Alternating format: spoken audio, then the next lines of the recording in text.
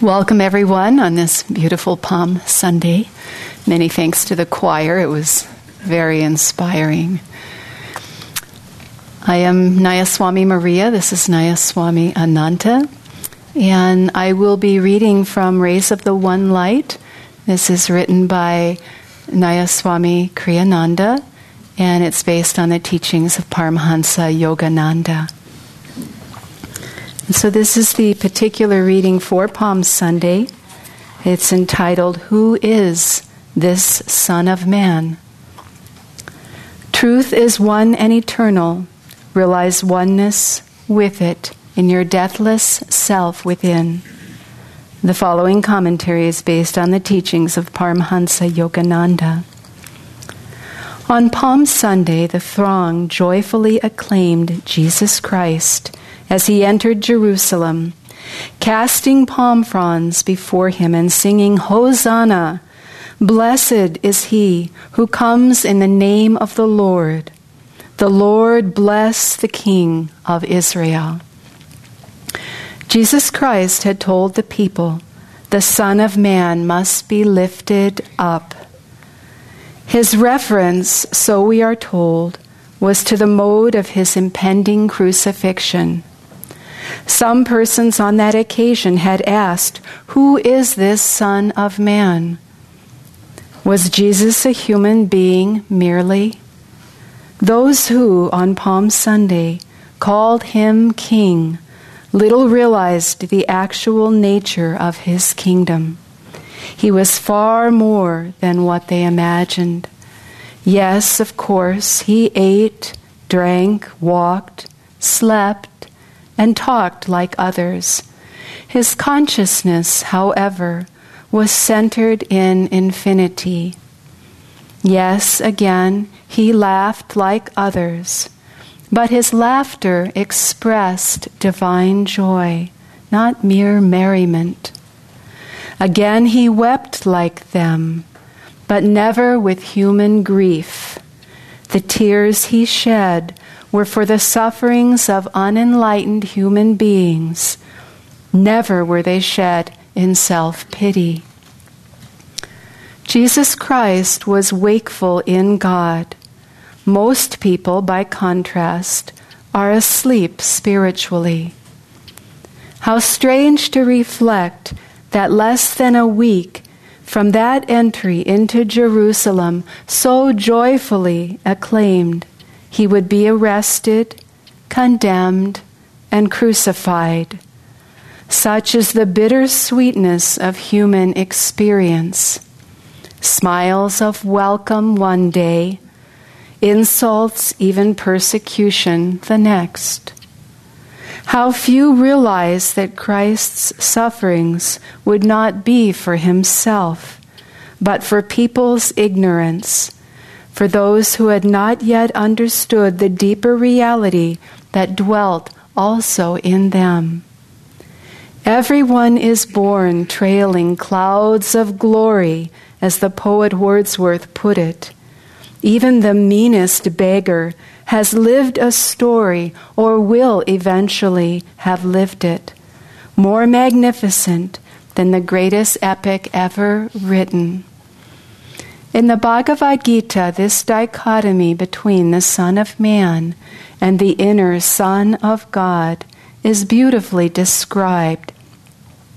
Sri Krishna, representing God in human form, reveals his true nature in infinity. In the 11th chapter of that great scripture, his chief disciple Arjuna exclaims, O infinite light, thy radiance, spreading o'er the universe, shines into the very darkest abyss. Thy voice o'erwhelms the roar of cosmic cataclysms. Lo, the myriad stars are thy diadem. Thy scepter radiates power everywhere. O immortal Brahman, Lord of all, again and again at thy feet of infinity, I lie in prostration before thee. Thus, through Holy Scripture, God has spoken to mankind. Om,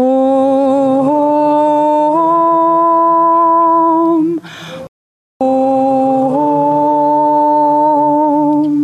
Om.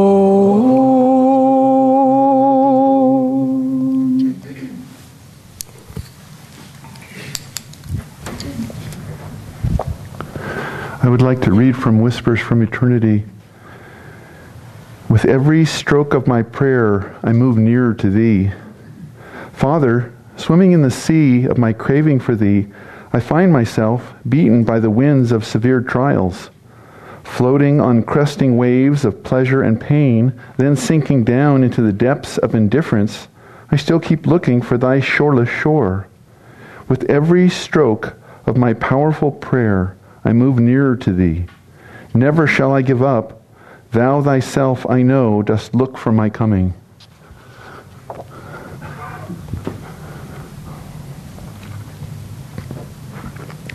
Palm Sunday and next Sunday, Easter, are two good days. In between, there's some trouble. And that's the human condition, isn't it? We are charged to be the Son of God, not the Son of Man. And this is the teaching of Paramahansa Yogananda and the teaching of all the great masters. Jesus Christ, as Swami Kriyananda commented on in this reading, is going through this process of Palm Sunday as the song and the soloists and then the choir clearly denoted, with a consciousness of the duality. Who could detect that sad note? One of them was Christ. He was totally aware of what was happening. He was totally aware of what the week would bring. He was totally aware of why he was so popular on Palm Sunday. You all know that it was just a little bit before that he resurrected Lazarus from the dead, which is got to be a vote getter. But his consciousness doesn't come down to that level. He stays there in the Christ consciousness, and he comes, and now they're celebrating. Well, that's wonderful. I was always, as a little kid, I was a little Catholic boy, and I was always surprised that Jesus didn't really, get into Palm Sunday. Like finally they recognize me. I've been doing all these miracles, and here I am, and come on, let's have a little, Hosanna, let's have a little singing here. And he wasn't, even as a kid. And I was trying to figure out how it was portrayed, but as a child I realized that when Jesus rode the donkey on Palm Sunday, he was even-minded and cheerful. He was calm and centered, but he wasn't leaving that place in his heart of Christ consciousness. He didn't. He never did. The masters never do. Why? Because it's better there than the ups and downs of the human condition. And he was totally aware of that. He went through this week detecting the sad note, yes, totally cognizant of the entire drama. And from that place of Christ consciousness, he watches it.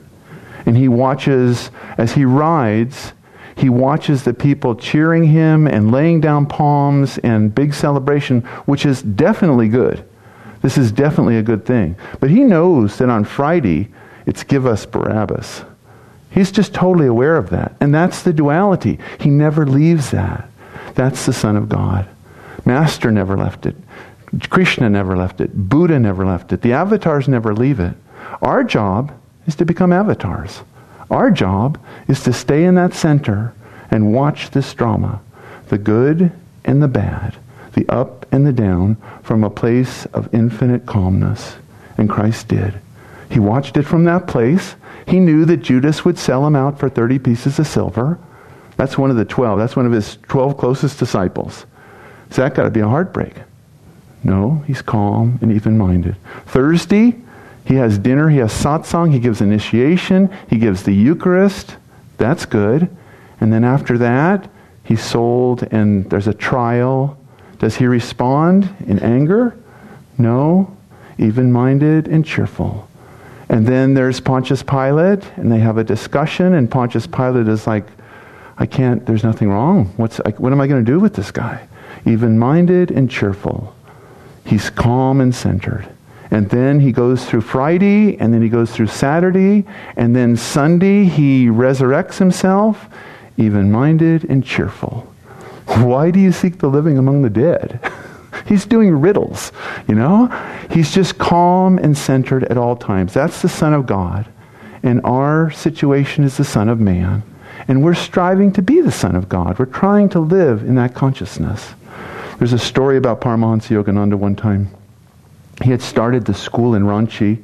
School was pretty well established by now. In 1935, he's back in India. And they're going to have a dedication. So he goes to this judge. And the judge is quite an important person. Master feels guided that if this judge could come and dedicate the school, it would be a good thing. So he goes and asks him. The judge sits there, and he just lays into Master. He tells him, you holy men, all you want is the money. All you want is the fame. I don't care about you guys. You're nothing for this country, for India. You're just a loser. And Master, even-minded and cheerful. And then he says, perhaps you will come. So the dedication goes on. They get somebody else to sit in. Right at the time of the dinner, the judge drives up. Gets out of the car, walks over. He comes to the microphone. He says, today is the happiest day of my life. He said, I tested your guru. I tested this Yogananda. And I wanted to see what he was made of. He looked really good from the outside, but I wanted to see how deep he was, how deep his truth was. And he said, I tested him. And he said, I was as rude as I possibly could be and as insulting. And Yogananda said, even-minded and cheerful. And the judge said, if you can produce one man like this, your school is a great benefit to our country. This is the reality, is that even-minded and cheerful wins the race. That's the consciousness of Christ. There's a great line in Samadhi. There's a lot of great lines in Samadhi, but one good line in the poem Samadhi is, tranquil, unbroken thrill, eternally living, ever new joy, ever new peace. That's the line. That's the Christ consciousness. And that's Christ on the donkey. Tranquil, unbroken thrill. The consciousness at the point between the eyebrows, when we are aware of who we really are and watch this drama from a tranquil, unbroken thrill, that's Christ consciousness. That's what Palm Sunday's about. Easter's about that too, in the resurrection. But that's next week. We've got Sunday today. We've got 5 days. And we have a world that we live in. It has troubles. We have illnesses. We break bones. We get indicted. We whatever we do. Bankruptcy, ex-wives, ex-husbands, lots of pain and suffering, betrayal, even-minded and cheerful. Why? Because beyond the ups and downs, behind the intense suffering, and there is no more graphic suffering than what Christ went through in the next week, but the vibration of the Christ consciousness, the state of the Christ consciousness is the solution. If we can stay there, if we can be there. Sister Gyanamata put it well. The things that happen to us do not matter. What matters is what we become through them. It happens. And it is because Christ endured this stuff, and Master endured this stuff, and Swami Kriyananda endured this stuff, that we can look at them and say it can be done. Swami Kriyananda has quoted Master many, many times in the phrase that Christ did not come to show how great he was. He came to show us how great we could be. That's the essence of this path, and that's what Sister means. Stuff happens, and it's unpleasant, but it shows us the depth of our Christ consciousness if we can hold to it. Ups and downs, goods and bads. That's the nature of this world. That's the nature of duality. But to live in that light, that's the way out. So how do we do it? Well, first of all, as with every Sunday service in the history of Ananda, meditation. Yes, you knew it was coming. We've got to concentrate on that light. How do we get there? At the point between the eyebrows, in deep meditation, you let go of your body, and so your aches and pains, and your chronic disease, and your stuff, the physical body. You let go of your attachments. You let go of your ups and downs, your taxes due,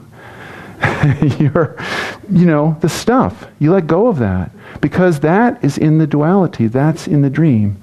At the point between the eyebrows, I awaken thy light. I awaken thy light.